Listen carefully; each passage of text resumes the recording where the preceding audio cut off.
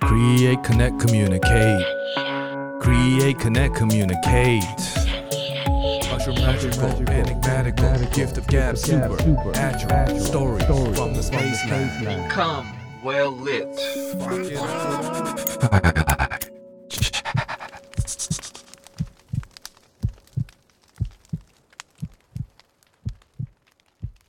Looks good. I was on delicious. I was on air in Samarinda live. They had a podcast, a live radio station. No Not a way. podcast, but a live radio station. They pulled me in. I was going throughout the Caltem Travel Expo, and the governor was there. I was walking around the booths, and they had a radio station there. I was like, I want to get on board. And they're like, okay, come on. Come on, white man. Come here. Let's talk on the microphone. Yeah. So that was pretty fun. Oh, Indonesian famous right here. Yeah. That's kind of fun. All right. So we will get this party started in a minute. Are you ready, sir? Yes, I'm ready. Okay, here we go. Good afternoon, human beings of the universe. Just like that, we're back with another episode of Firelight Chats. Our special guest of the next hour is a fellow gold card holder, a fellow Megoran, a fellow MTATW or MTATW, also known as a married to a Taiwanese woman, man, and a dear friend of the Firelight family who has you haven't heard that acronym, have you? Who has visited the Spacelab often, along with our mutual 好朋友, Alex Olin. Like our boy Alex, shout out to Alex, who is now probably in Florida or somewhere else. This man, who is sitting across the table from me now, will soon be departed.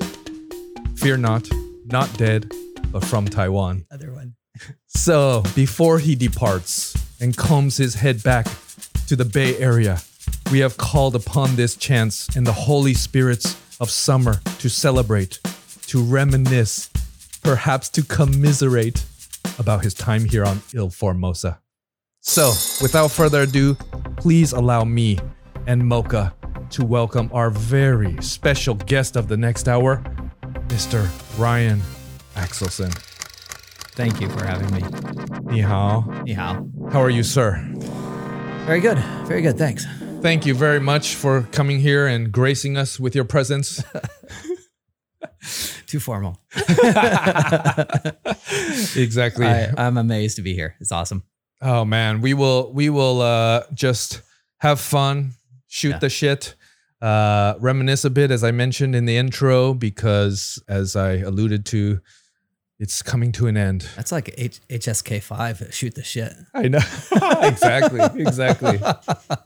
Some people might have to look that up. Thinking of what? Shoot the what? What? How do What do you you do that? How do you yeah, exactly. How do you do that actually? It's a pretty terrible idiom, huh?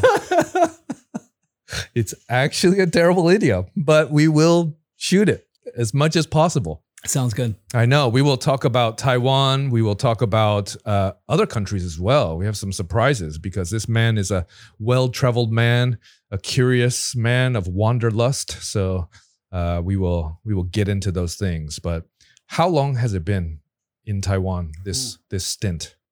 Coming up 1 year. Actually, this week is exactly 1 year.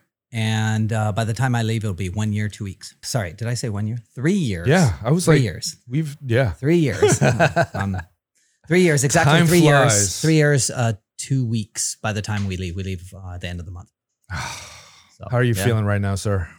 Nervous, excited, a little sad for all the friends, but kind of it's opening a new chapter for my life. And definitely new chapters bring new beginnings, new excitements. But, you kind of have to leave the last chapter behind. And if it was really good, you kind of wonder, how can you keep that last chapter going? So Yeah, exactly. Yeah.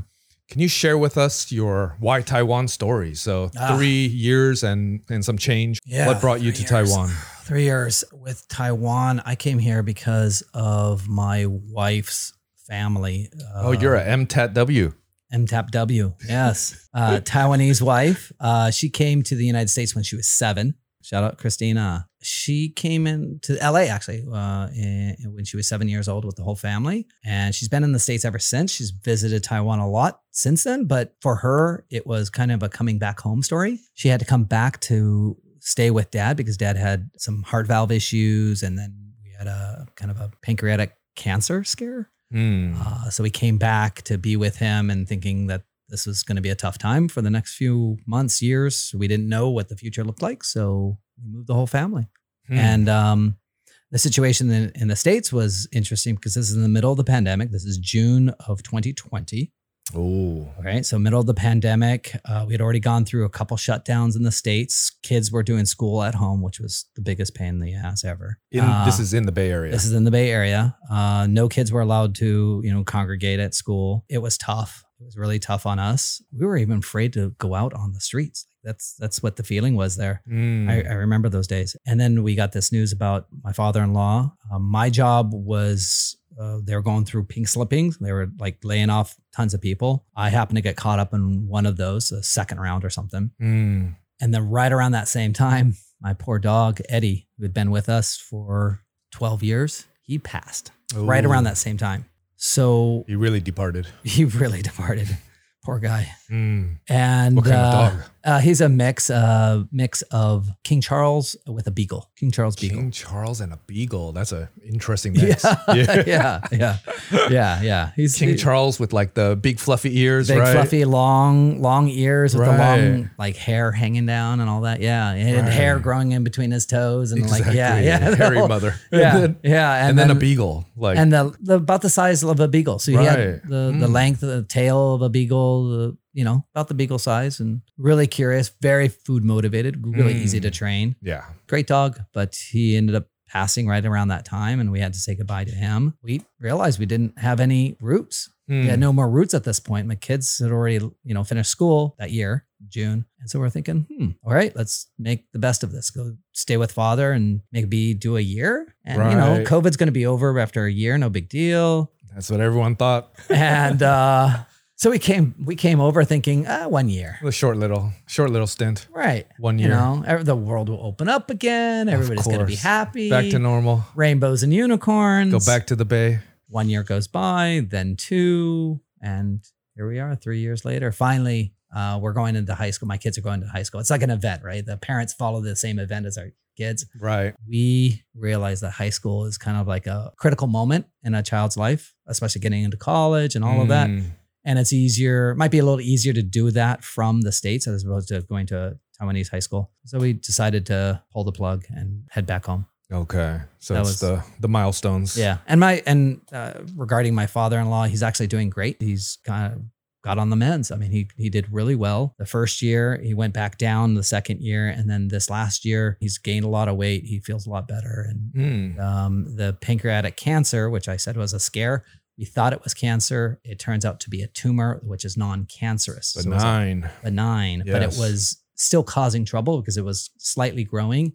It was causing issues on his pancreas. And he's done some recent surgeries to have some new techniques. And so, basically at the end of the day, status quo. Like he's not getting better, but he's not getting worse. And it's not a cancer that we have to be concerned that is going to spread throughout his body and he's going to pass. Oh, nice. It's more like it's a situation where you just have to constantly monitor it and just be on top of it. You should be okay. Okay, nice. Good news. Good news. Good ending. Very good ending. It was a very, very scary moment in June of 2020. We were very worried. Okay, so what about your kids? Are they excited about this? Are they sad about this? They couldn't have it any other way. They want to go back so bad. Oh, really? So bad. I want to get the out of here. Get the they love their friends, and I have to say that's the one thing that they're holding on to is their friends here in Taiwan. They've made a lot of really great friends. They go to Kangqiao and Linkou. Okay. So they made a lot of really good friends there. It's an international school. They go to the international branch. Yes. Yeah, they have two. They kind of divide them, right? They do.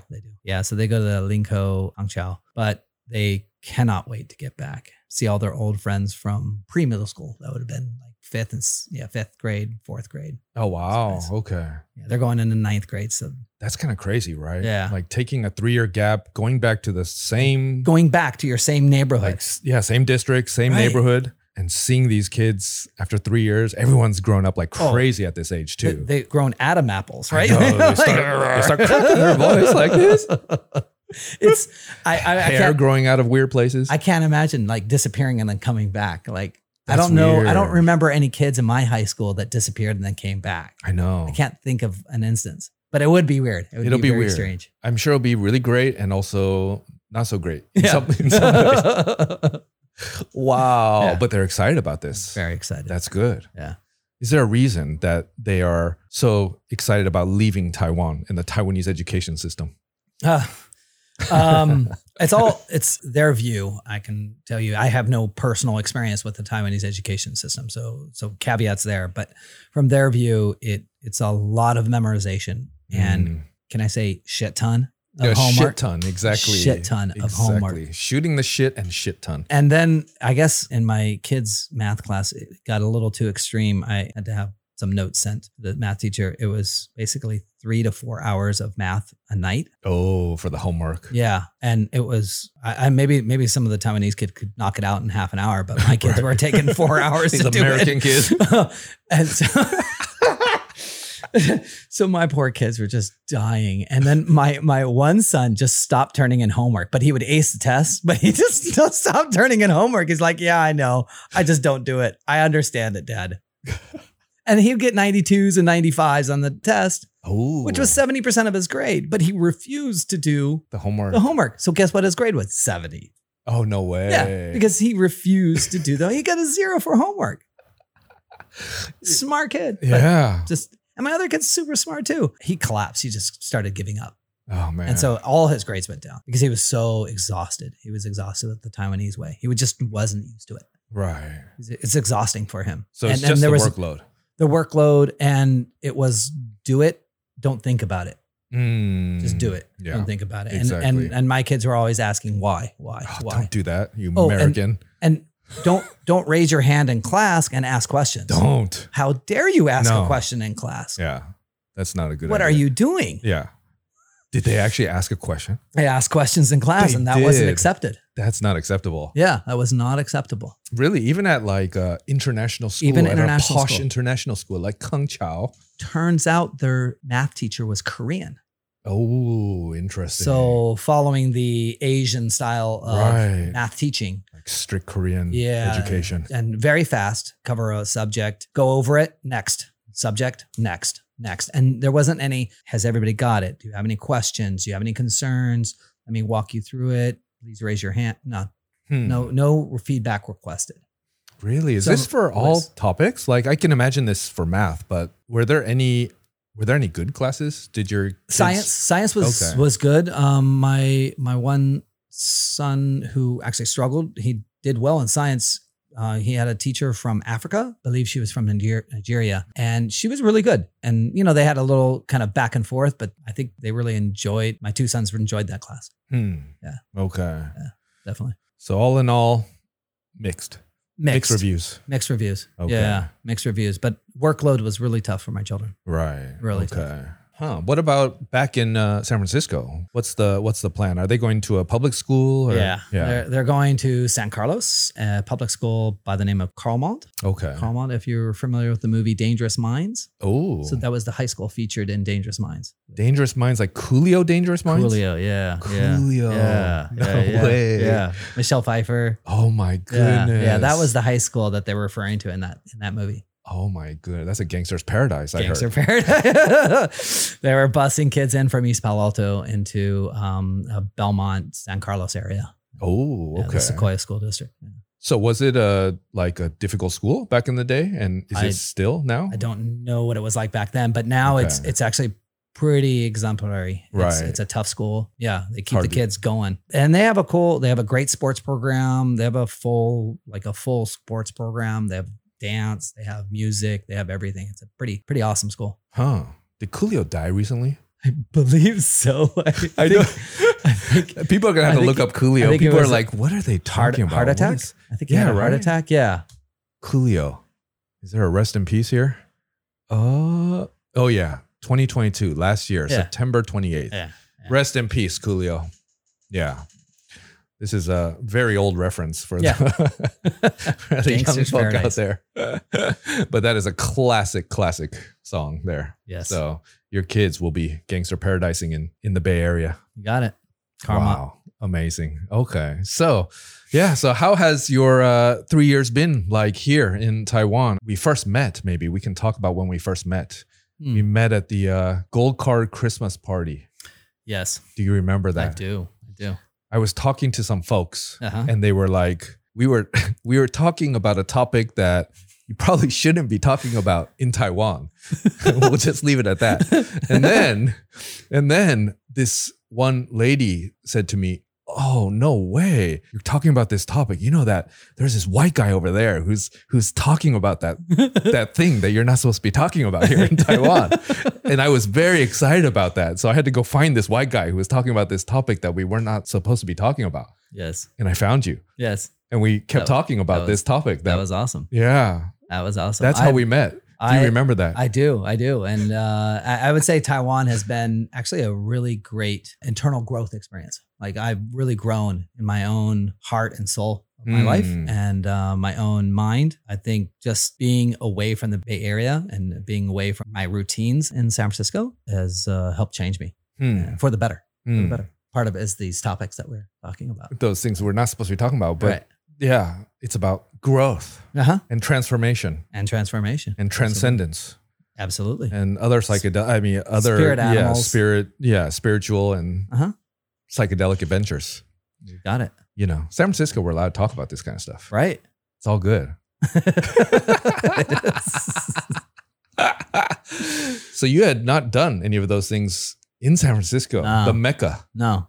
Yeah. No. Okay. Not done any of that. But you became interested. Yeah. I started researching the topics here. I think, and I think the world is, it was only in 2010 that the US government opened up research on these substances. Exactly. Only in 2010. Yeah.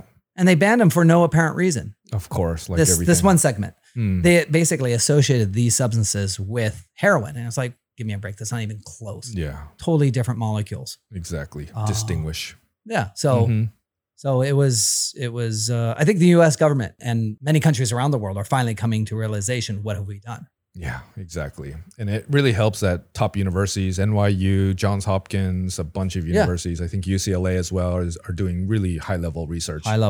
Into this kind of stuff. Michael Pollan, who's I think also from the Bay Area, wrote a couple books about it. He's the one who changed my mind. Yeah. Changed my mind. How to Change My Mind is his book. Right. And a very interesting book about these substances. Most specifically, he focuses on psilocybin. Psilocybin, the greatest. I love psilocybin. Yeah.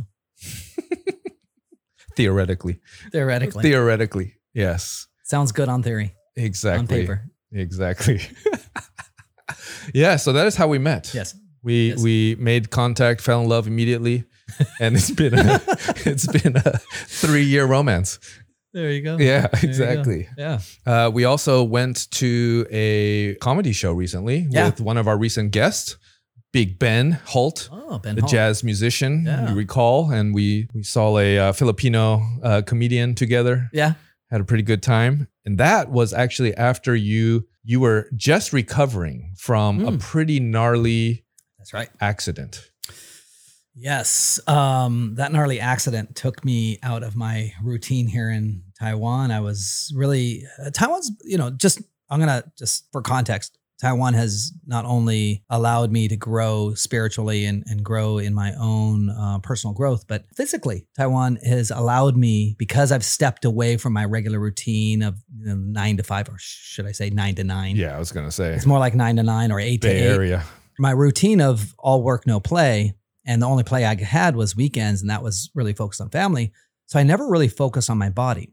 And so being here in Taiwan has allowed me to work out at the gym, because I don't have a regular routine. Like I've been working here, but not to the extent that I was in the State. So I've been working out my body, and I've picked up biking, which back when I was 16 in San Diego in North County, I was a big biker, and it's been 30 years since I've done like 60-mile bike rides. I ended up buying a Go Giant, TCR Advanced Pro 1, I believe it is. Great carbon fiber bike. It's like the best, as they say in Taiwan, the best CP. Oh, CP. Ooh. Yeah. Oh, the CP value. CP and Gao. Really? Really? Yeah. So it's basically a really high-end carbon fiber bike with great value. And I have been working this thing like every weekend, multiple times a week. I'll go out biking, go up to Five Finger Mountain or go up to Fengguizui. I've been, starting out with the Riverside. Great bike. Yeah, great path, by the way. The paths are amazing. Oh my gosh. I love that about Taiwan. Up towards Danshui or that one? Yeah, that one. Or you can go down a loop and we go, me and my friends will go down all the way down to, I need a map. There's one that goes down to like Shiji and... Yep. Yeah, you can head down there. I usually, if I had a map here, I would talk about it, but I always forget the name of this neighborhood. It's this great ride that I go on, Sanchong.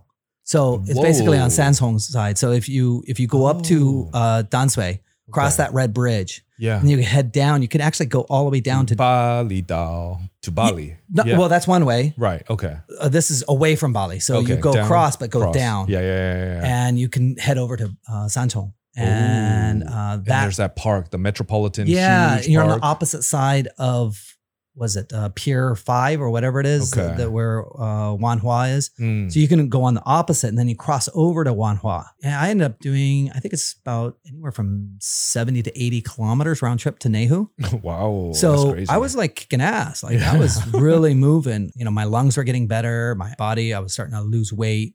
Shedding pounds like crazy. I just started getting really good on the bike. So good, I thought I was indestructible. That happens. You got cocky, sir. I did. And it's a rainy day in the middle of winter. It's December 4th. And I'm going up to Five Finger or right next to Fengguizui. Basically betel and Yangmingshan. No. The other side. Well, yeah, similar. Okay. It's the Nehu side of Yangmingshan. Okay. And I'm still going up the mountain. I wasn't even going that fast. I'm thinking about work. I was working at this time, this 3D printing company. And I'm thinking about work and I'm thinking about what my boss said. I'm like, forget this. I don't need this right now.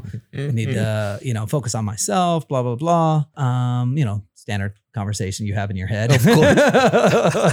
As you're riding up the mountain. I wasn't paying attention. And I hit that white line. You know that white line on the road? Yeah, the nice slick white line. Oh, that especially in the rain. In the rain, especially it had been raining for maybe 4 weeks straight. And it started getting the slime and mold on it. Exactly. Wasn't paying attention. My front wheel hit it. And last thing I know, I'm like, I think I have to unclick my shoes and boom, it's too late.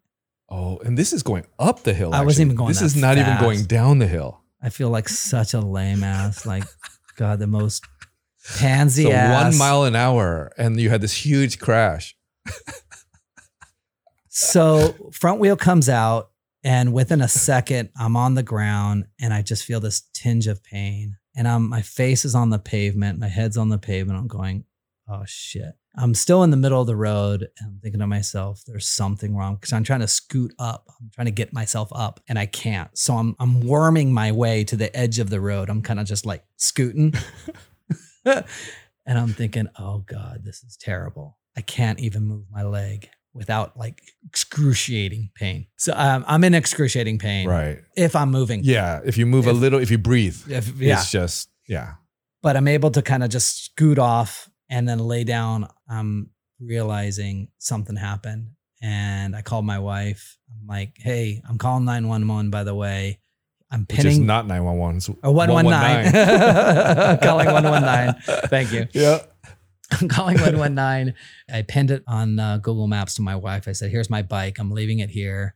And amazing. Again, Taiwan's so amazing, so helpful. These two bike riders came up and helped me and talked with 119 for me and told them exactly where it was. And conversation ended. These two bikers just stood around and waited for me. I don't know, maybe 10 minutes, not even that long. The ambulance must not have been that far away. So the ambulance came up, picked me up. Funny thing, the ambulance driver actually slept on the white line himself.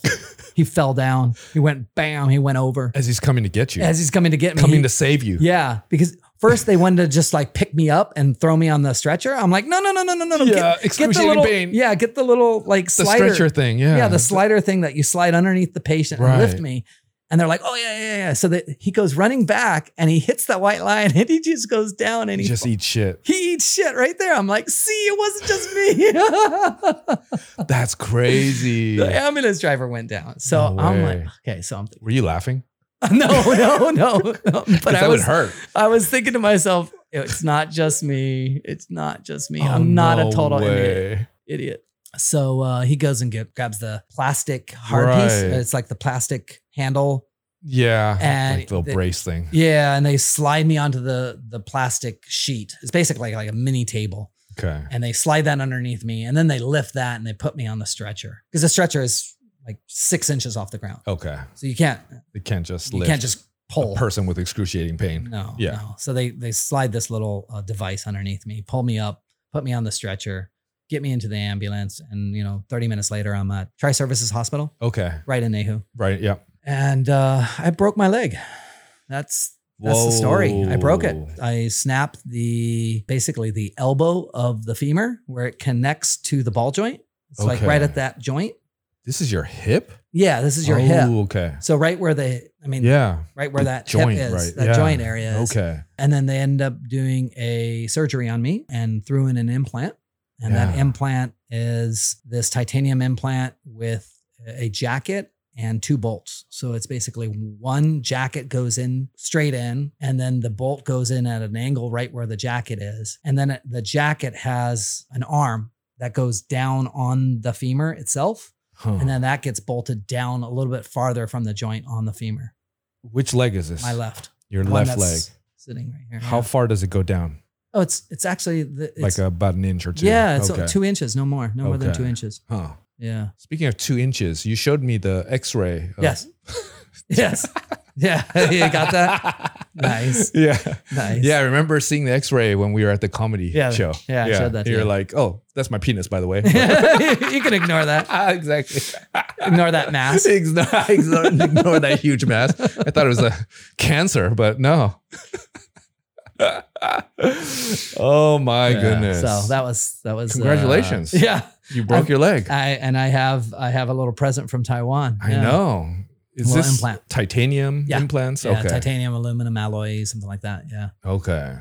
Yeah, but I think it's good that you did that in Taiwan, right? It was great. The 4 nights, 3 days in Tri-Services. It was awesome. It was a great experience. The hospital, if you want, I was very impressed with the hospital. They do take care of you well here. What's interesting from an American standpoint is visually, the hospital's scary. I know. Okay, visually. Right. But once you drop that kind of bias that you have. The visual bibias.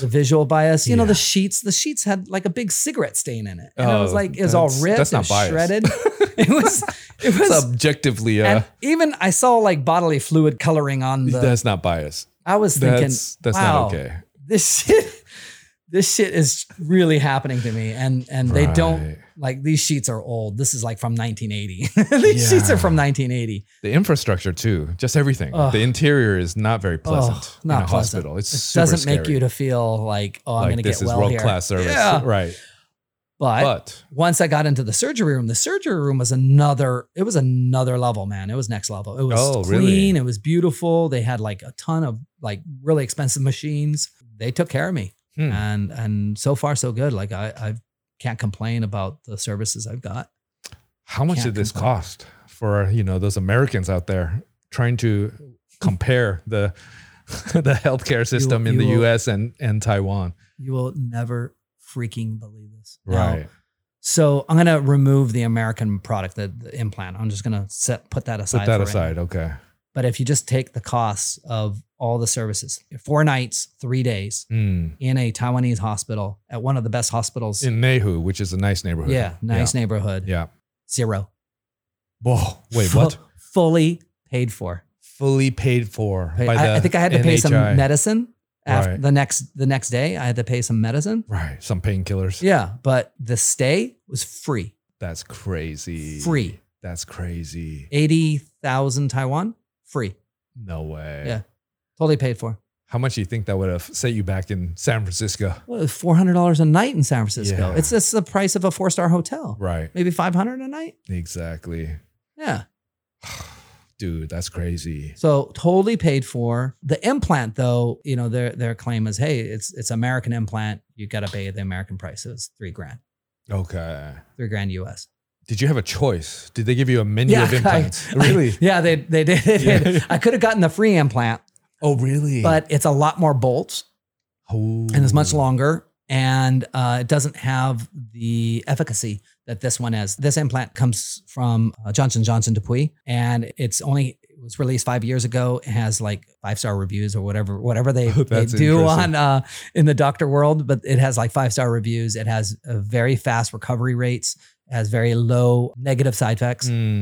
And I was like, let's just go with it. And the doctor's like, there's really no choice out there. This is the best one. Oh, wow. This is the best one. You could do other ones, but they're longer. Made out of wood. No, they're just longer. They're just more bulky. Oh, more bulky, and it just takes up more. And one of the things that you have to watch out for this injury, by the way, this is the same injury that people's grandmothers and grandpas will get when they're old and they fall in the kitchen. Right. And their bones are brittle. One of the things you have to watch out for is actually necrosis of the bone. So you actually have the dying off of the bone inside. So the blood stops flowing inside the bone. I see. Okay. And so you have to watch out for that. So far, so good. It's been 7 months or 8 months now. The doctor's saying I have no signs of any of that happening. So you have a good chance of recovery here. You only really truly know after 2 years. They only give the full stamp of approval after 2 years. Really? So I have to wait 2 years before I can get the full stamp, like I have no necrosis. But that's one of the things that they are worried about. And that the doctor says it happens at the moment of the injury, not the process later. Like you just have to wait. And so if it happens, it happens. There's really nothing they can do. That's what they tell me. But the implant itself is less intrusive. Really, it's a jacket and 2 bolts. That's really what it is. That's amazing. Yeah. Are you going to have to take that out at some point or no? Yes, I will be coming back to Taiwan to take that out. Right? In 2 years. Yeah. Oh, no. In 1 year, in probably 6 months to 1 year, anytime after 1 year, I can come back and take it out. They recommend if you are active, if you do a lot of sports, things like that, and you're, under the age of 60, take it out. Okay. Yeah. Right. Feel free to take it out. But if you're over the age of 60, they're like, just leave it in there. Yeah, just leave it in. Oh, wow. Yeah. So how soon after this surgery did you go biking? Okay. So December. I remember Christina being very angry at the comedy store. She was not happy. She was not happy. She was complaining about you, sir. Yes, she was. I think it was 4 or 5 months. I decided to go biking, and how dare you? Got the okay from my doctor. He's like, you can go, just go easy. But I did not get the okay from my wife. Right. Oh, what was that like? Your first time getting back on a bike? Were you a little bit apprehensive or? Yeah, a little bit. I was a little scared. I was very inflexible. Like your hip just doesn't, like getting on the bike, you have to kind of do a little bit of splits, like, swing the leg over the seat and stuff. And that was interesting. I remember feeling a little bit of pain and just going through it. So that 5 months up until there, did you have like PT, physical therapy or? No, the doctor recommended not physical therapy. He's like, don't put much on it. Just rest. Your bone needs its rest more than anything else. Like you didn't tear a muscle, so you don't need PT until your bone is healed. Until your bone is done, don't worry about PT. That's what the messaging was to me. Oh, wow. Okay. And your bone isn't fully healed until 6-7 months. Oh, wow. So you can do light exercise, but don't put a lot of pressure. And even the first week, he said, don't even do leg lifts. Like the first month, they're like, don't even do leg lifts. Don't even worry about your muscle atrophying or anything. It's going to happen. And that's what happened. I had one left cheek. My left cheek was smaller than my right. And in fact, I go work out. And one of my buddies is, it turns out, this is the funny part. One of my bicycling buddies, Michael Chang, he's not the tennis player. Right. He's another very old reference. That's a Coolio reference. He's a doctor. Turns out he's a bone doctor. A few months later, I go to see him. He does some x-rays. He's like, oh yeah, that's great. Everything looks good. I'll see you around. And I saw him the next week in the gym right here at Tennis Center, Nehu Tennis Center. He comes up to me and he grabs my butt. I'm like, whoa, is this how you greet all your patients? He's like, no, I'm the checking good butt, the right side. Yeah, both the sides. weak side. Yeah, oh, he wanted to see both comparison. of them. He's like, how are you doing? I'm like, well, is this how you do it? Do you want to check my testicles next? Like, what's going on? And he's like, no, I'm just trying to see what kind of mass you're getting back on now that you're walking. What kind of mass are you getting back on your ass, your left glute? Yeah, right. And that's how you measure someone, is if they're healing, their butt will come back. If their butt doesn't come back, then you're problems. In trouble. Yeah. Oh my goodness. Yeah. How's your ass doing, sir? It's great. Your cheek is good. I took some pictures recently. Yeah? It looks the same.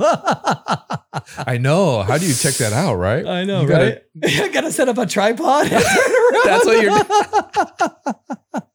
That's amazing. Yeah, Christina doesn't do that for you? No. She's not. I see. Wow. Yeah, I'm very happy to hear about your equal cheeks. My cheeks are equal. Yeah, that's a shame, right? Yeah. Having like one that's not as full as the other. That would not be good. That's not cool. Yeah. And that's okay. imagine you'd walk around in circles. True. You couldn't hold a straight line. U-turning everywhere. Oh shit. Okay. Yeah. So now everything's good. You're riding. I'm riding. Yeah, everything's good. I'm riding about once or twice a week now. Latest one I think I did 80 kilometers recently. Jeez. Okay. So that was back. tough. Yeah. I went all the way to the airport, Taiwan. Oh, no way. Through Bali. Oh, wow. So up that road through Bali and over to Taiwan on the coast. You can go like along the coast? Along the coast to Taiwan. Oh, wow. Because the airport's actually right on the water. They fly in right on the water. And it's basically southwest right. of Bali. Okay. Yeah, so it's pretty amazing. It's a long ride, Taiwan and back. Okay. That's 80 kilometers to Nahu. Damn, that's crazy. Yeah. Okay. Yeah, it's pretty good. Have you ever done the full cycle around all of Taiwan? No, that was actually one of it's kind of a bucket list motivators of buying my bike here. I was thinking that was going to be the goal. But, actually, I'm so happy doing the rides in Taipei. I'm so happy. The mountains here, there's so much to see, so much to ride. I've ridden to all these towns in Ilan. I've ridden to Fulong. I've ridden to Geelong a ton of times. Wow. I've ridden up to the mountain group up here, Tolan Mountain Group, or the Yangmingshan. There's a ride called Satellites, which was one of my favorites. It goes right by the satellite dishes. I know the satellite dishes up there in Yaomingshan. Yaomingshan, yeah. So there's a bunch of satellite dishes, and all the cyclists call it satellite. That's the satellite ride. Oh, so you go I see. from Nahu, you go through Tianmu tunnels. Yeah. And then you take a right, you go past the palace. The palace. The museum. Palace Museum. And then you take a left up the hill and you go these basically zigzag it's pretty route. up there. Oh, it's tough. Yeah. But it's a great ride. It's pretty. And that's one of my favorite rides. And I do that as frequently as I can. Oh, wow. Okay. Nice. So speaking of, getting around Taiwan, have you taken some trips around Taiwan? How much have you seen during your 3 years here?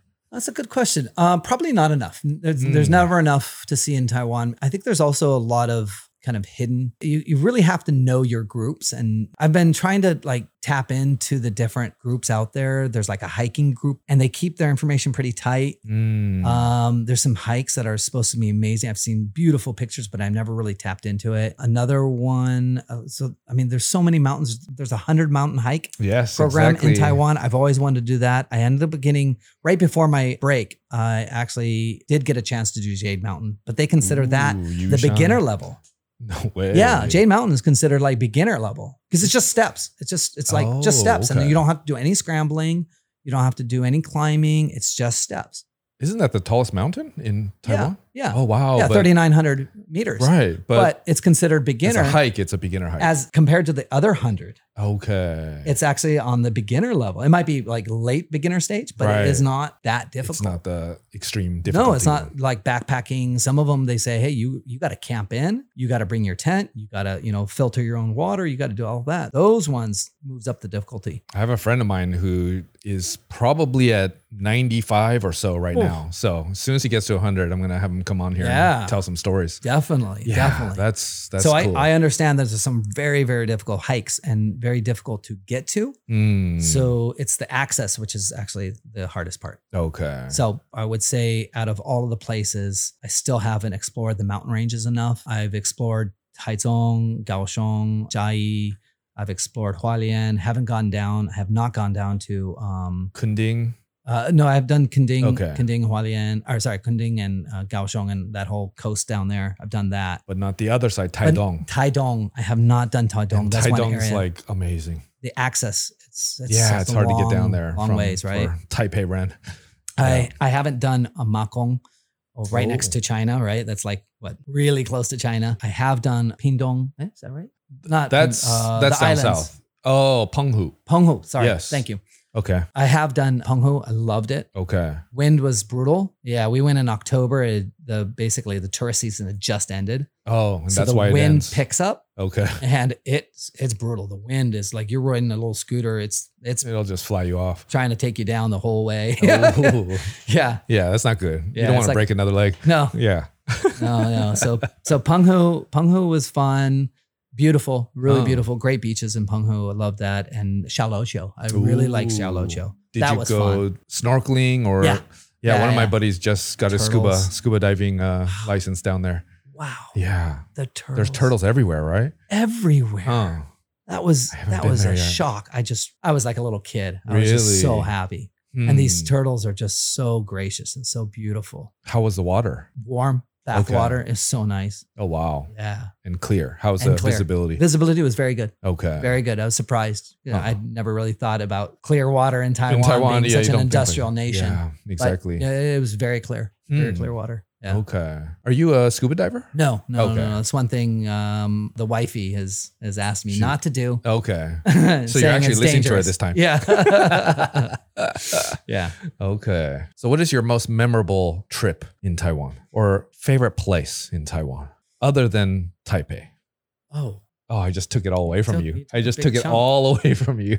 Yeah. You're such a Taipei Ren. I am. I know. Look at Taipei is so you. much fun. Taipei is so much fun. Okay, tell us about Taipei. God, from Give us an advertisement from the Taipei Tourism Bureau of Ryan Axelson. What do you love about Taipei, I love sir? the fact that you can go down these little tiny alleys and find the most amazing coffee shop with this barista who just puts their heart and soul into a little cup of coffee. I find these cafes that you think nothing of them when you walk inside, but then they make this most memorable like chicken dish. And I'm like, wow, that was like really healthy and very, very delicious Right. with rice and some vegetable. And I'm like, wow, this is better than home cooking. And they made something really delicious and it's not that expensive. And these little cafes that you find everywhere. And, there's the, second floor. They've kind of capitalized on that and made that a chain. Yeah, second floor cafe. Yeah, second floor cafe and the other cafes that do that. Great little restaurants that you can go to. But I just love the fact that you can just walk down an alley in, let's say, Songsan, or go into maybe one of the more popular neighborhoods in Da'an and see these little alleys, and you find this like mom and pop restaurant. Food is just so amazing. And they've decorated the whole place in like Japanese culture or Taiwanese culture. And it's like all pine wood. It's all clean.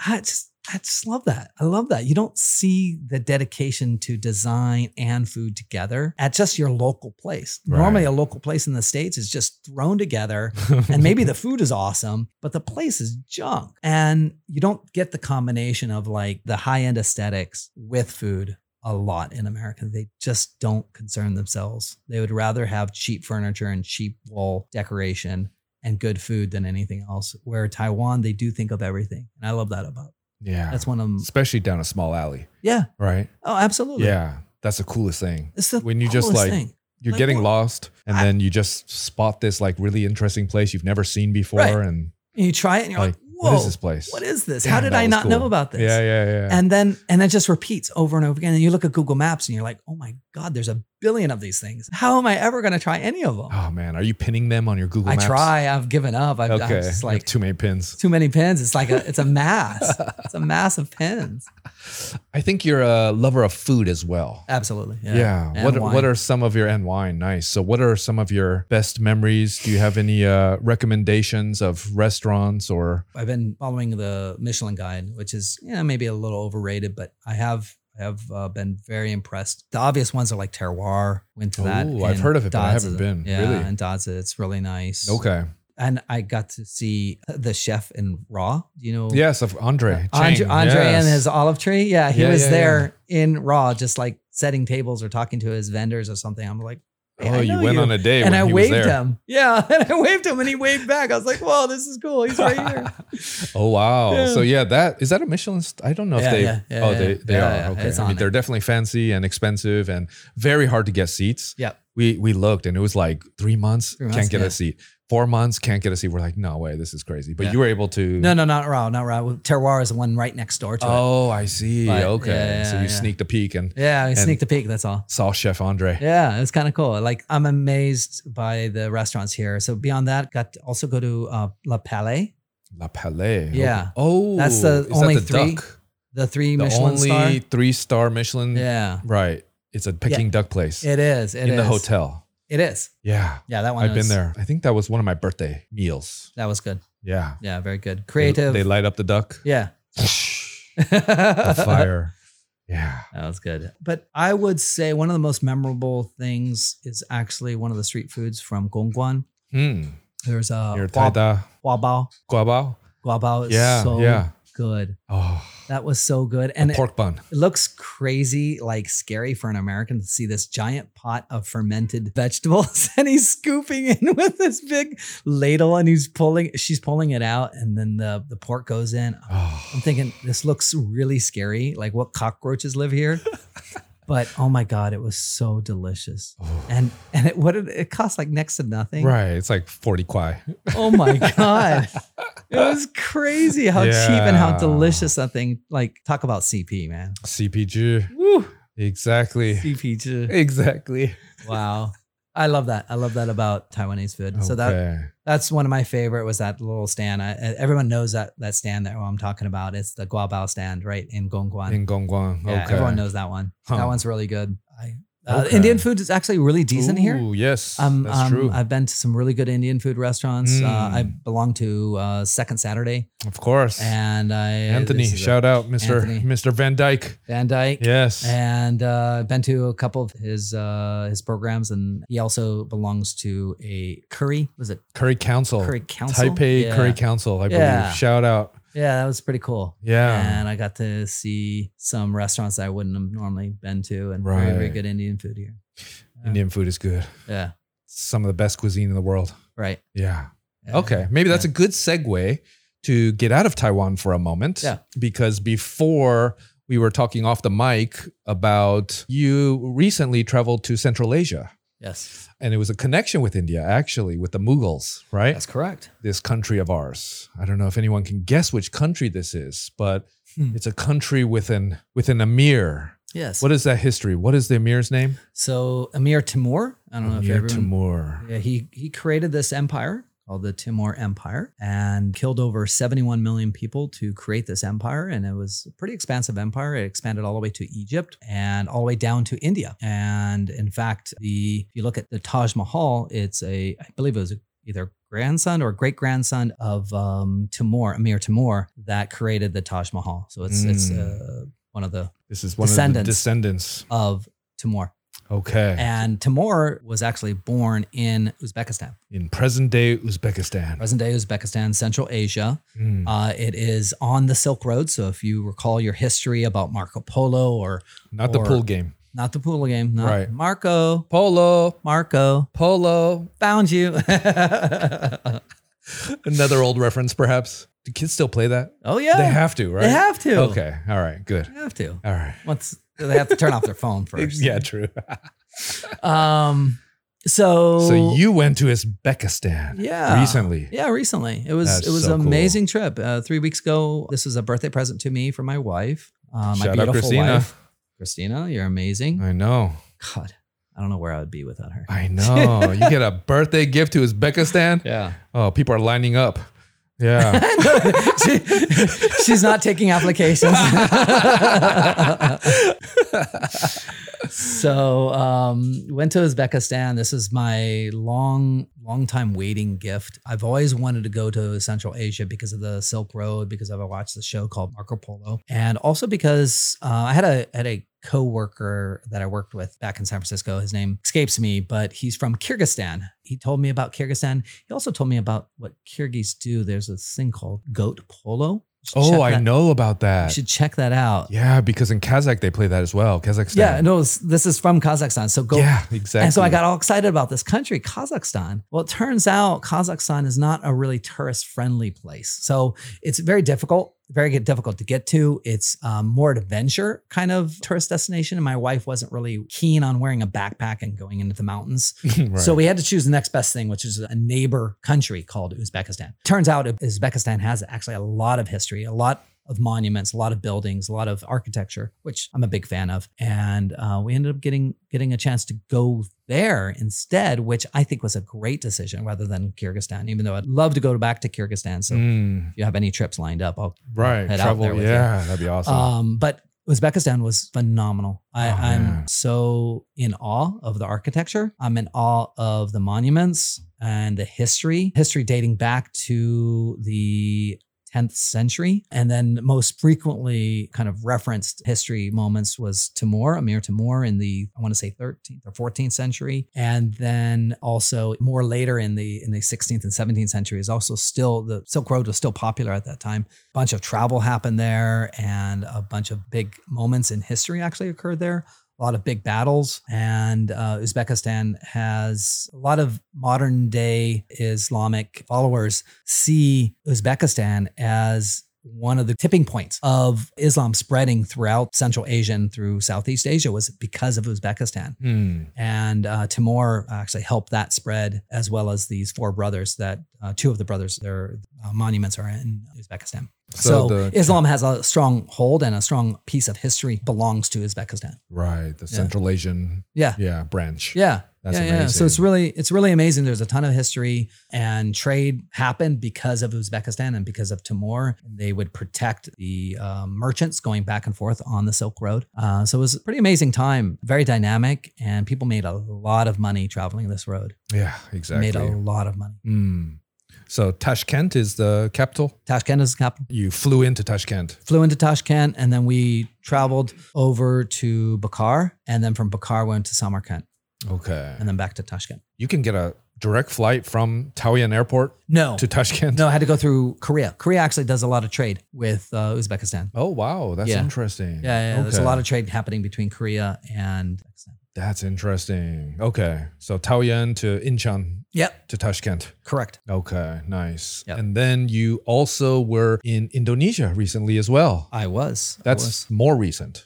Yes. That was last week. I just got back. Last week. Yeah. That's crazy. So welcome back from Indonesia. You have a pretty deep connection to Indonesia. I do. Yes. Why is this? I would say my Asian focus is... Your Asian fetish. Oh, no. Focus is... you nailed me.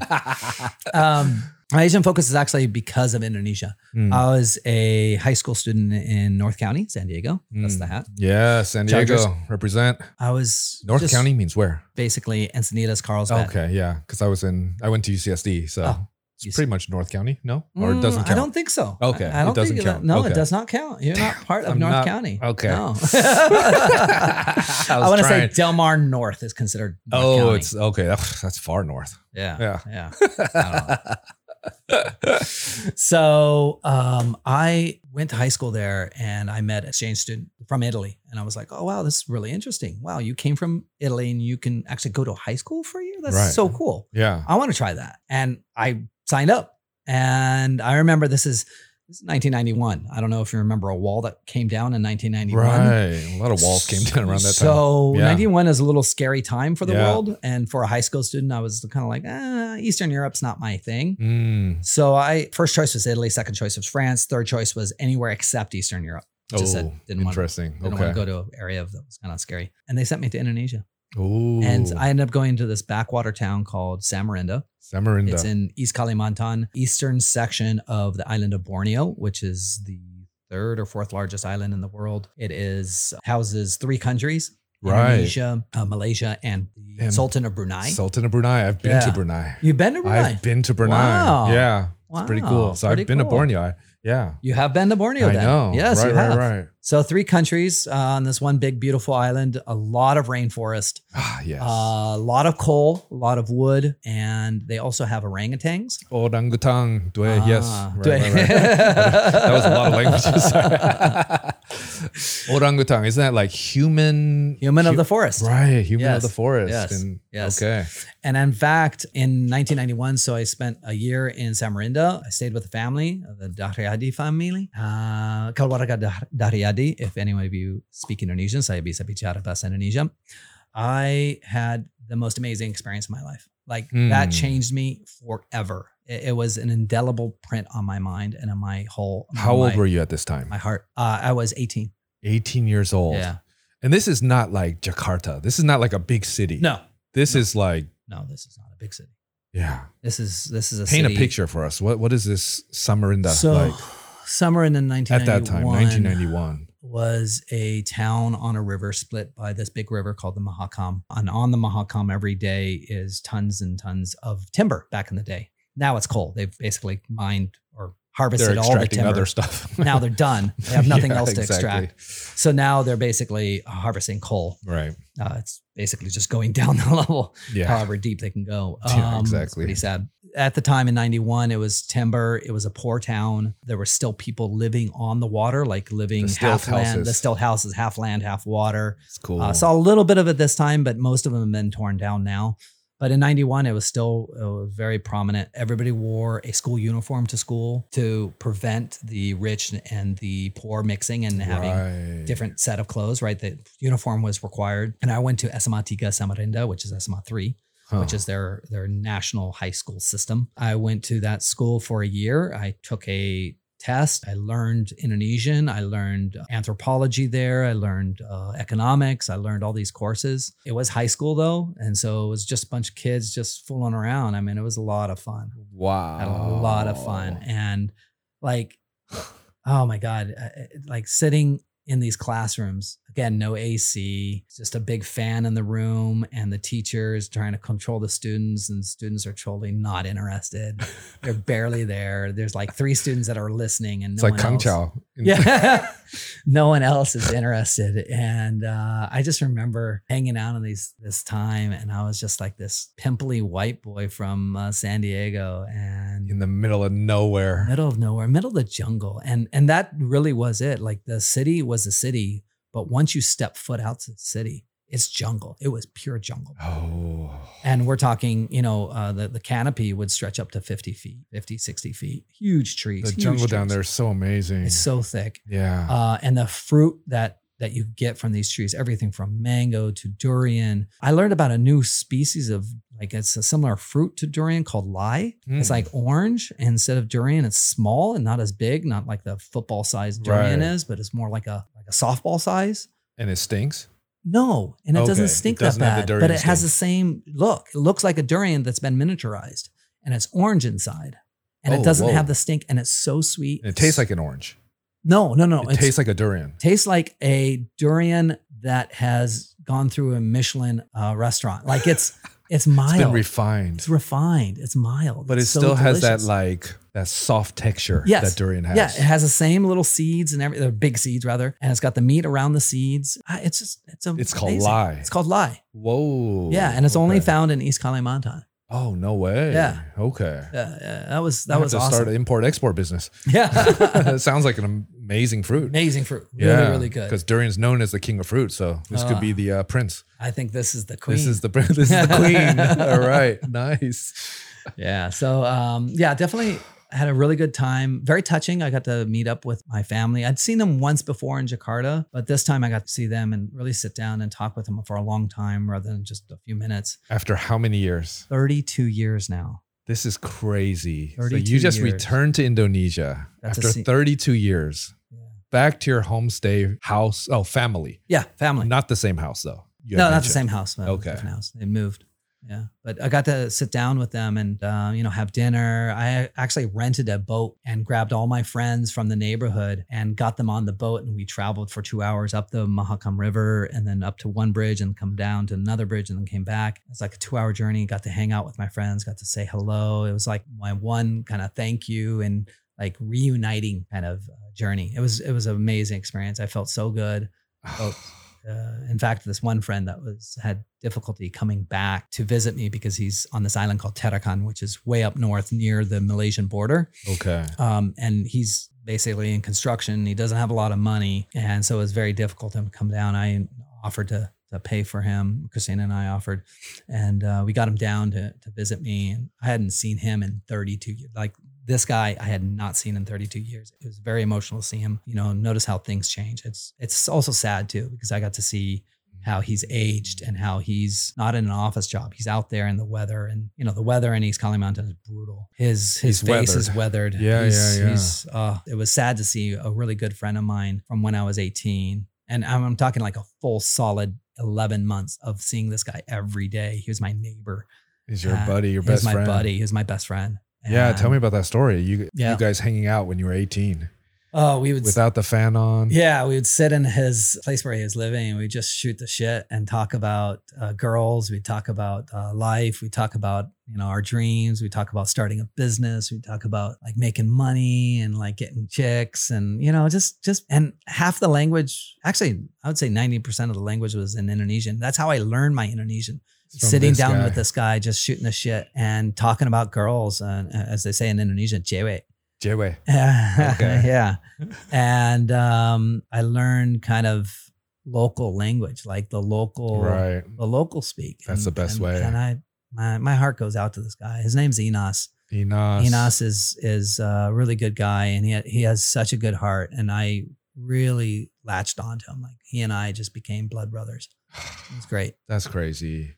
Great. And after 30 years, I mean, without technology, without flights and other kind of things, it wouldn't have happened either, right? No, it was a good moment. Really good moment. Very emotional for me to see. I felt sad for him at the same point. And, I feel sad because I'm in a privileged position and he's not. Right. And it's almost like if I were comparing it to countries, it's almost like the country of America coming into a poor country and lifting them up by giving them money. But really, what are you doing? Right. Like there's no answer. And I haven't ever seen a good answer to this problem in this world about lifting people up. You can't just give them money. You can't just give them a job. You can't they have to want it. They have to be in the right moment and the right opportunity. And what I'm saying is there's no real good answer to people who are of different income levels. I started to feel bad for myself for being affluent. And he's not. But at the same time, we're kind of in our own worlds and we're separated by so many thousands of miles of ocean and everything. I don't know an answer to how I can help him without being like patronizing. Yeah. And that's the other thing. If you go too far, then you're just patronizing somebody. Right. Where is the middle ground? I don't know. I don't know what the middle ground is, but he is definitely my friend. And I think a lot of people struggle with this. Yeah, no, it's sad, right? Because Indonesia has it's so wealthy in resources, right? I mean, you're talking about the coal and the timber. Yeah.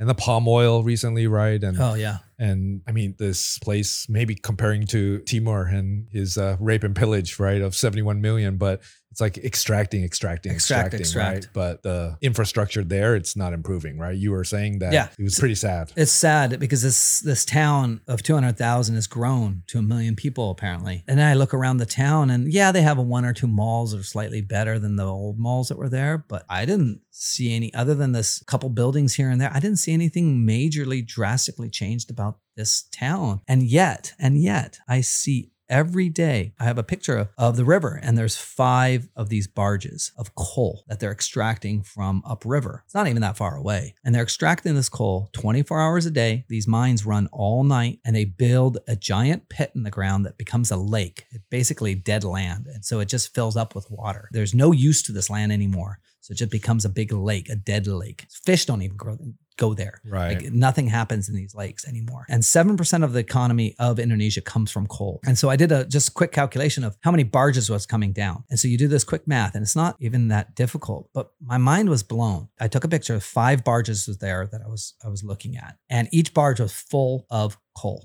One barge, found out, holds 1,500 tons of coal. Each ton of coal on the open market goes for anywhere from $110 to $134 per ton. So you're talking 7% GDP of an entire country is being extracted, but the town that extraction is going through isn't seeing a fraction of it, isn't seeing any of it. And most likely it's the businesses and maybe the capital that is getting the money. And these people are pissed. You talk to local people in Samarinda and they're like, you know what? We see all these coal barges go by, but we see none of the money. Right. All this money in and out, but we're not seeing any of it. The roads are shit. I have video of this road that's Banjir, which is just flooded. The river has overflown the banks. Mahakam River is a powerful river. It has tons of water. And in the wet season, it just floods. And the whole town just gets flooded. And so you can't even drive a motorcycle. You can't drive your car. You have to stay at home. It's insane. And they're still dealing with this shit. They haven't fixed the infrastructure of the city. We're talking $2 trillion flowing through this river alone. $2 trillion, just this river. Wow. $2 trillion US is flowing through here. That's crazy. Or sorry, 2 trillion Indonesian rupiah is flowing through this river. And no one is paying for this city to improve. And it's sad. It's sad. Yeah, it's so sad, right? Because Indonesia is a powerful country. I mean, it's a very wealthy country and it's growing too, but unequally, like a lot of the world right now. Yeah. And then there's all these palm oil fields that are nearby. You can see as you drive between Balikpapan and Samarinda, you see all these palm oil fields. And you get some workers, you get some jobs there.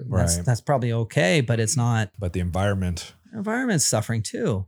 And that was the last thing is I ended up getting a chance to go to this place called Semboja Lodge, which is a rescue for orangutans and sun bears. And I got to see one of the most touching experiences. We got to be close to these orangutans during feeding time. Unfortunately, you're not allowed to see the orangutans that are going through rehabilitation. Okay. Because they don't want you to see humans. They want them to keep them away. So we only got the uninhabitable. They will never go back to the wild. Okay. These are the orangutans that are basically reserved for education purposes because they have behavior problems. They either are too nice. There's one orangutan called Rambo. And he's too nice to the girls. Rambo's too nice. He's too nice. Rambo's too nice. That's awesome. He lets his girlfriend eat food before him, which is not orangutan culture. That's not okay. No, that's not okay. He's not going to survive. No, he won't survive. Yeah, right. Because she'll take advantage of him and he will eat and die. Exactly. He won't eat and die. Yeah. So Rambo is actually the nice guy. And then there's another guy who's called Bachelor. And Bachelor doesn't like orangutan girls. Oh. He likes foreign women. Foreign women? Women, like not female. Human women. Oh, wow. Humans. Okay. He likes foreign human women. And in fact, one lady came up with a short skirt and they had to change the rules because of this. He got so excited that he jacked off right there. No, Bachelor. Yes. Bachelor. Yeah. So. Wow. That's very human-like behavior. Yes. Actually. Yeah. He got really excited when he saw her. And that really did this is before they knew his whole backstory. Right. They didn't know his behaviors. He was part of a circus and he had only been around humans, never been around other orangutans. Okay. So he had gotten attracted to human women. No way. Fucking crazy. That is crazy. Crazy. Yeah. And in this Me Too moment here in Taiwan. Oh no, it was so bad. I know. That's trouble. Yeah. Bachelor. Yes. So Bachelor didn't. What are we supposed to do with these men who can't stop from? So he had to go through re-education. He went through a re-education camp. Oh my goodness. No, he's stuck. He's basically stuck on an island. They have these islands that are set up for orangutans. Okay. And this is one of those guys that just will never be re-released because he will never mate. He doesn't have the behavior of the orangutan anymore. He's been too long with humans. Right. And in fact, he understands human commands. I have a video of one of the feeders and he's throwing out food to him. He's like, clean up your area. And the guy starts cleaning up the area. He takes the old husks of corn and he throws them in the river. He takes it and throws it in the bush and he cleans up his area. Then he goes, wash your hands in Indonesian. And the guy goes down to the river and washes his hands. Bachelor. Bachelor. Oh, wow. Wholly not orangutan behavior. Yeah, that's... So not allowed to go in the wild. Maybe he can be like an actor or something. Definitely not. Definitely not. He's got got another scar. That's that's not going to fly in Hollywood. That might that won't fly in Hollywood. Yeah. After Weinstein and all that, it's not going to fly. I know. Not too good. many orangutans in Hollywood There's already. too many orangutans in Hollywood already. Sorry, Bachelor. Sorry. You're going to have to make do in Borneo. So it's actually check them out. It's called BOS, which is Borneo Orangutan Survival, I believe is what the S stands for. And BOS Foundation, they're amazing. They're habitating these orangutans, and there is a set number of orangutans that have been rehabilitated without human influence. They're trying to keep as much distance, and also they do sometimes get baby orangutans who have been abandoned or something. Or like a scenario a that poacher, like or kills the mother. or something that. And so they have to rehabilitate, and they do the best they can to keep the orangutans and teach the baby orangutans how to fend for themselves. Wow. With the final goal and purpose of this organization is actually to re-release. Return them into the wild. And they have worked with the government, and they have sections of Borneo now that are free from poaching, free from organized companies to come in and do mining or other activities. These are reserves. Right. So they do have reserves now in Kalimantan in Indonesia that are saved just for these purposes. And they also have sun bears. And the sun bears were so cool, man. What a cool creature. I knew nothing about them. Their faces are very unique, right? Yeah. Their claws are super unique. Their claws are like something like... They're kind of like sloth-like? They do. They look very sloth-like. Yeah. Okay. They have these long claws, and they dig. They love pineapple. They love honey. They love anything sweet. Huh. They love the lie. They would love the lie. Yeah. Throw a lie down, man. Durian lie. Queen of fruits. They're going to love that. So my son's actually got a chance to feed the sun bear. Not directly, but what you do is you go into their caged off area, their playground, so to speak, hide the food. Ooh, and then after my sons have exited, they let the sun bears. Release the sun bears to go find their food, because this is like kindergarten level learning. Yeah, right. That they have to learn how to look for food, like forage. Because some of these guys have been held as pets. They've been in their backyard or in a cage. And the orangutans too, they've been in a cage. Some of them, because orangutans don't have neck, they actually put the chain around their chest or around their waist. Oh, okay. Yeah. So it's like this giant chain that so sad little creatures have. Beautiful creatures. Beautiful creatures. Yeah, really. And so I was very impressed. And this lodge, you can actually experience this. Go down. It's called Samboja Lodge, part of the BOS Foundation. Look up those two things. You'll see it. I'm so impressed. Oh, that's cool.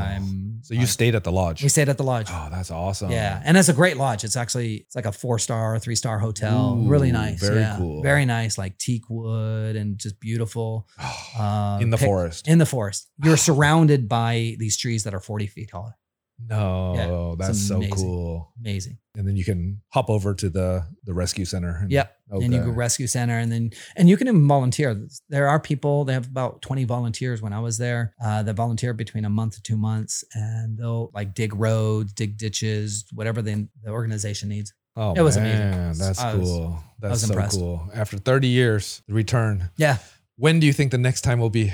20 years down the line, 10 years down the line? I'm hoping for 5. I know, because as we get older, you have to kind of squeeze that down a little bit, right? Too many years and people might not be there anymore. Sadly. Yeah, sadly. Yeah. Exactly.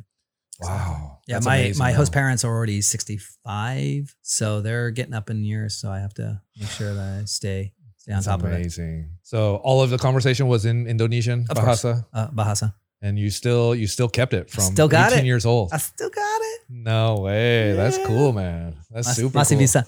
Wow. Masih bisa.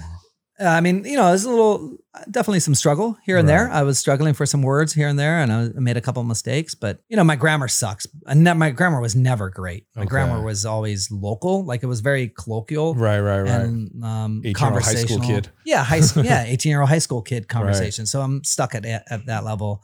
I don't have business Indonesian. Right. I never did, but I can speak fast and I can understand fast speaking. Okay, nice. Yeah, it's pretty So fun. you picked up Indonesian quickly. How was coming back to Taiwan now? How was the Chinese journey? I know. Oh. I feel so bad about myself. That really lowers my my self-worth if I think about my Chinese. Because I was an A student in college. I went to UC Davis and I was an A student in my Mandarin. That was actually one of the reasons really? why I took Mandarin, because I was good at it. I loved it. Oh, And wow. I put the effort in. I put a lot of effort in. I would study 2-3 hours a night writing characters. Did you do it 4 years? No, I did Okay. it. I did only 1 year, which is like 3 semesters, right? Yeah, right. Or three, right. yeah, semesters. Yeah, trimesters in Trimesters. UC. Yep. And I did 3 semesters of it, and I kicked ass. But man, I felt so bad about myself now being in Taiwan, because everything's changed. My mind just doesn't absorb and hold that information. Not like our 18-year-old mind. And would you Taiwanese please stop speaking English, please? Like, stop speaking English to me. Like, oh my God, your English is too good. Would you just speak to Screwing me you in up. Mandarin? You're messing it up for me. I know can't you're learn trying, Mandarin. and they're just like, all right, fine. What do you need? Yeah. Yeah, especially the cashiers out there. Mm. For all the cashiers at 7-Eleven, would you just speak to me in Mandarin, please? Make it difficult on me. Really? Are you trying? Are you trying in Chinese? But they just they're just like, no, no, white guy. That'll be $3. That'll be $3. Yeah, I'm dude. like, no, come on. Oh wow. So that was that. I think that's. And I asked some friends, I'm like, is anyone else having struggled learning Mandarin here in Taiwan? Everyone says, yeah, Mandarin. Yeah. Mandarin in Taiwan is so difficult. In fact, it's one of the most impossible things to do because everybody speaks English with a decent amount that they just get tired of speaking to you in Mandarin, that they just speak English. Right. So you're stuck. Especially in Taipei. You got to go to like, I know. I need to go to Jai. Anthony Van Dyke, you Yeah. know, and Jai, exactly. He went to Jai. Exactly. That's the story I like. About 30 years ago. And then we'll be golden. Yeah. And Like then come back 2 with weeks. a tattoo And we'll have Taiwan tattoos and on our chest. and binlang teeth. Exactly.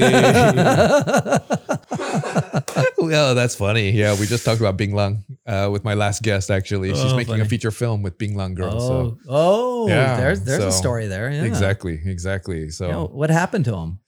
I I don't see them anymore. They do exist, but you got to go out a bit. Yeah. There's one apparently in Wanhua called Baby. There's a name of the shop. Oh, okay. And it'll be in this film, The First Okay. Kiss of the Night. Yeah. So you'll have to see that film. And as Jay Triangular, the director, said, I'm looking forward to go it. check out Baby in Wanhua. Apparently it's a happening Bing Lang spot. Wow. Exactly. Have you tried Bing Lang? I have not. Oh, I've how been dare offered you? It. I've been offered you it, have but like I haven't. 2 weeks left. Countdown. There's a I lot of gotta things try you it. got to do, I I think. gotta try it. Yeah, Yeah. get the caffeine rush. Maybe let's do it. I haven't done it yet either. Let's do it. Let's do it. Set this up. We'll do this. We're gonna go visit baby. How many days? How many days do you have left? I got 2 weeks. 2 weeks. Oh, dude, that's Yeah. not hard. We'll go to Baby. Yeah, let's Okay, go. well, Let's do it. that's awesome. I gotta try it once. We have to try it once. Sounds good. Do you think our teeth will be stained forever? I hope not. You're like I'm gonna go home and brush applying for jobs immediately. in the Bay Area, being taken as a serious tech guy. Salesforce. You think they'll take you? They take you back? So you've been in Taiwan, it looks like. Yeah. Red teeth.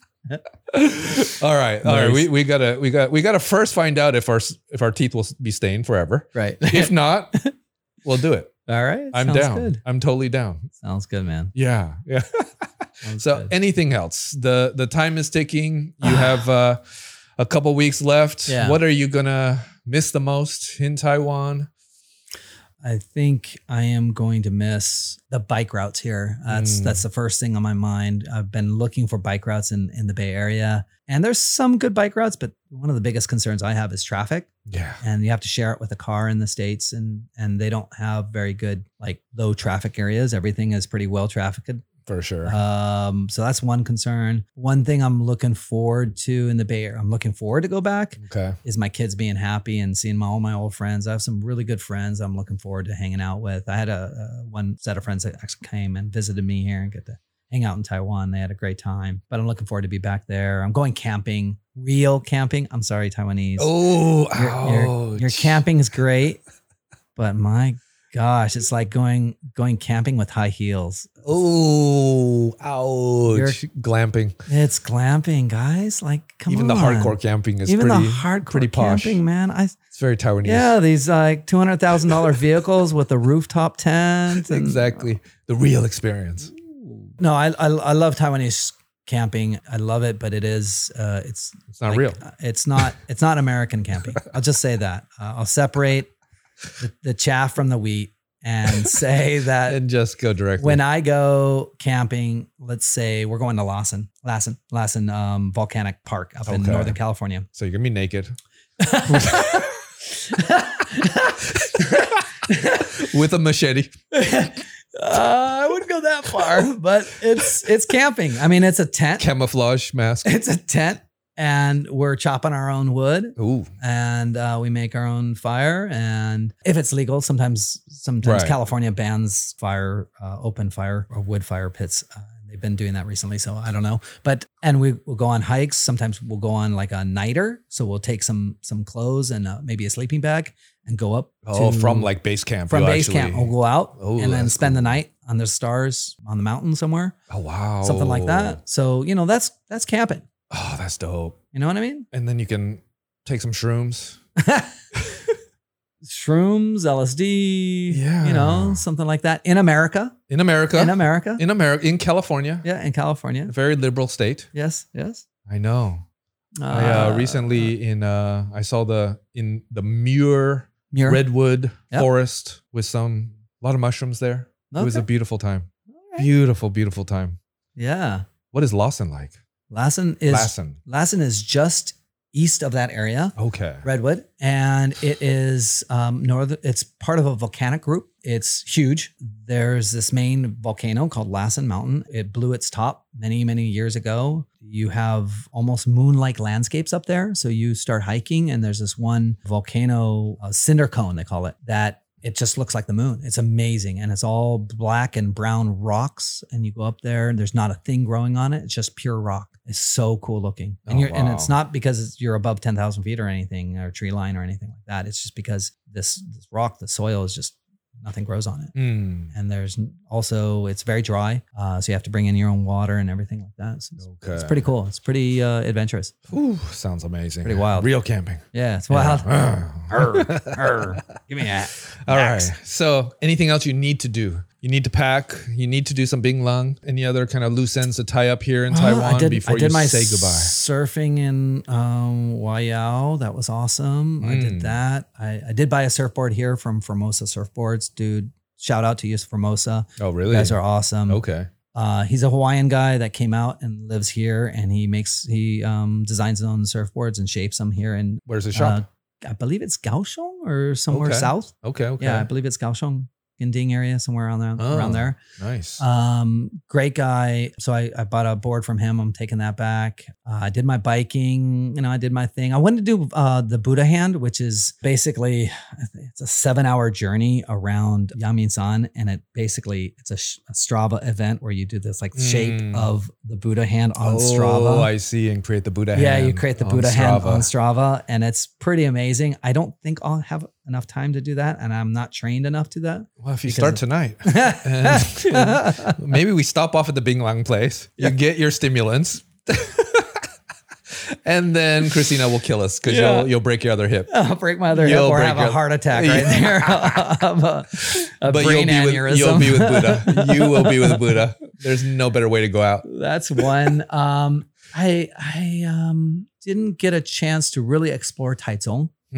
So I may want to go down and do a day exploring Taichung and really explore more. I only touched on it. There's so much to see. Taichung is huge. Yeah. I didn't realize how big Taichung is, like how much landscape there is to cover. Yeah, and it's busy and it's kind of messy too. So it's hard to get around. It's hard to get around. Yeah. Tainan is so easy. Tainan's small, cute, beautiful. It's easy. Pretty. Yeah. And Taichung Taichung's crazy. Was difficult. So I would love to come back if I don't have enough chance this time. Come back and really explore Taichung more because I hear some great food in Taichung. There's amazing food I hear. Yep. Some of the best food actually. Yeah. That's what I hear. And me being a foodie, I was like, I'm missing out. Yep. But my wife is a northerner. She grew up hardcore in Tianmu.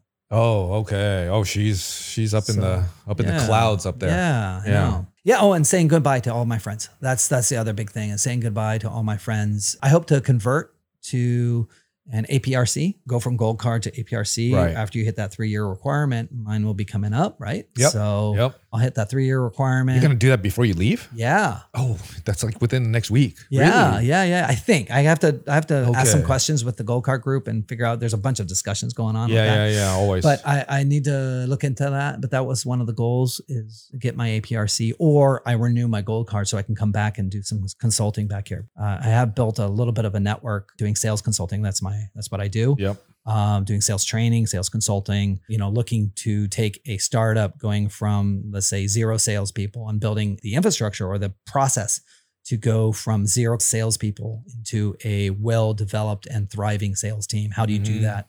I actually help owners and executives create that team. We'll spin that up and hand that off to them. And so I built my network here already. It's starting to grind, and now I got to go and leave that alone. But I think I might be able to keep that going, at least some of my network, and be able to make some trips back. Nice. Okay. Especially like removing my implant. Oh, true. Okay. Right. Okay, and so I might be able to come back, remove my implant, and maybe even do a sales gig. Okay. Like so when you come back, we'll talk about all that then. Yeah. Sounds good. Brass Carrot Consulting is my Brass Carrot Consulting. Yeah. Nice. So we will celebrate your titanium coming out. There you go. Do some binlang. There you go. And that time you'll get your tattoo.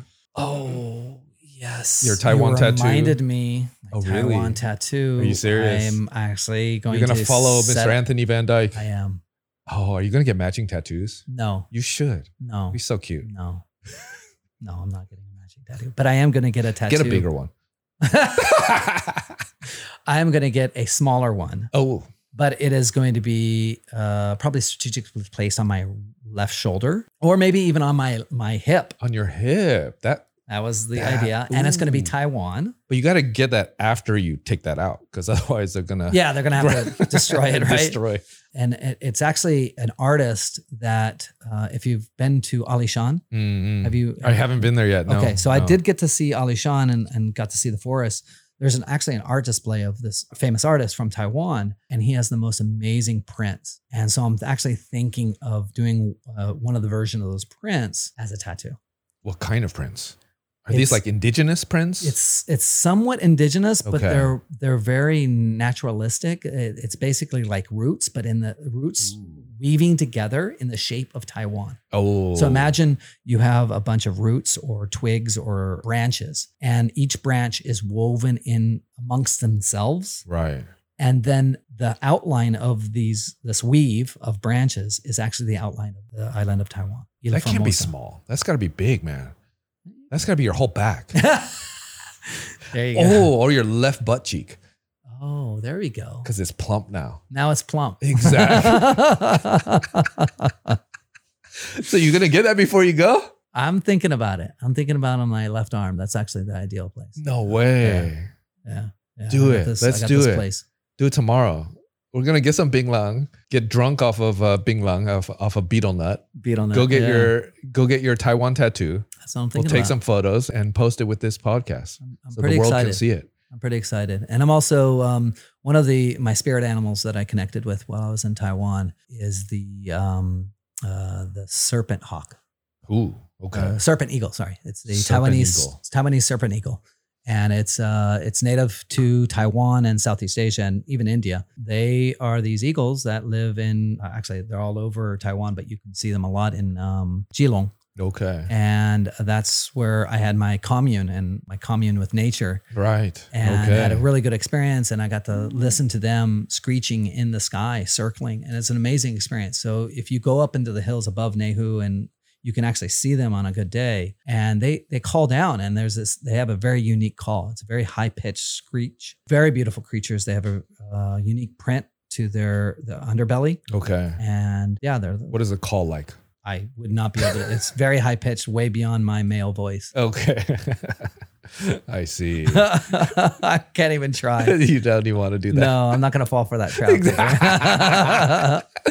Oh, man. Okay. So that's your spirit animal. That's my spirit animal. So Taiwanese what does that spirit mean? animal. Does that mean you're getting a tattoo of that on your right arm?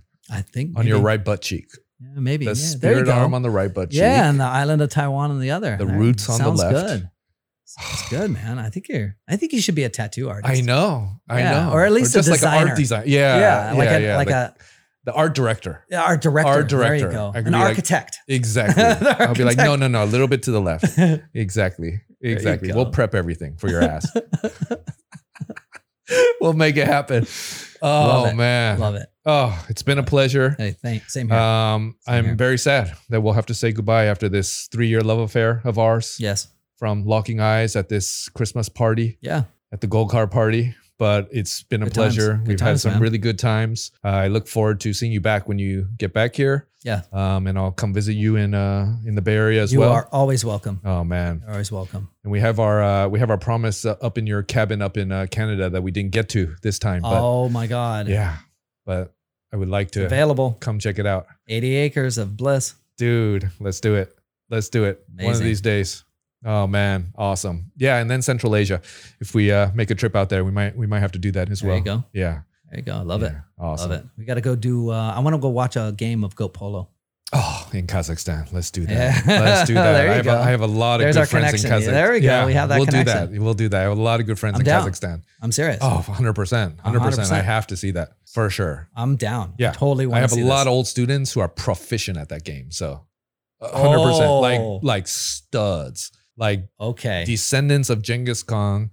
They get on the horses, they take the goat heads, and they run. Okay. And they pound it into the basket. Oh, we're going. Yeah. We're going. Yeah, I want to be there. Let's do it. And then I want to have the goat in a stew afterwards. Exactly. And they have some pretty gnarly alcohol as well. Okay. We might not make it back, but we'll go. We will go. That sounds good. Sounds really good. Amazing. It's been awesome. Same here. Yeah. These last 3 years. And thank you for this wonderful conversation and sharing all those stories. And we'll see each other again soon, my friend. Thank you so much. All right. Wow. So pleasure. Thank you very much, everyone, for listening. We will see you again next time. Goodbye.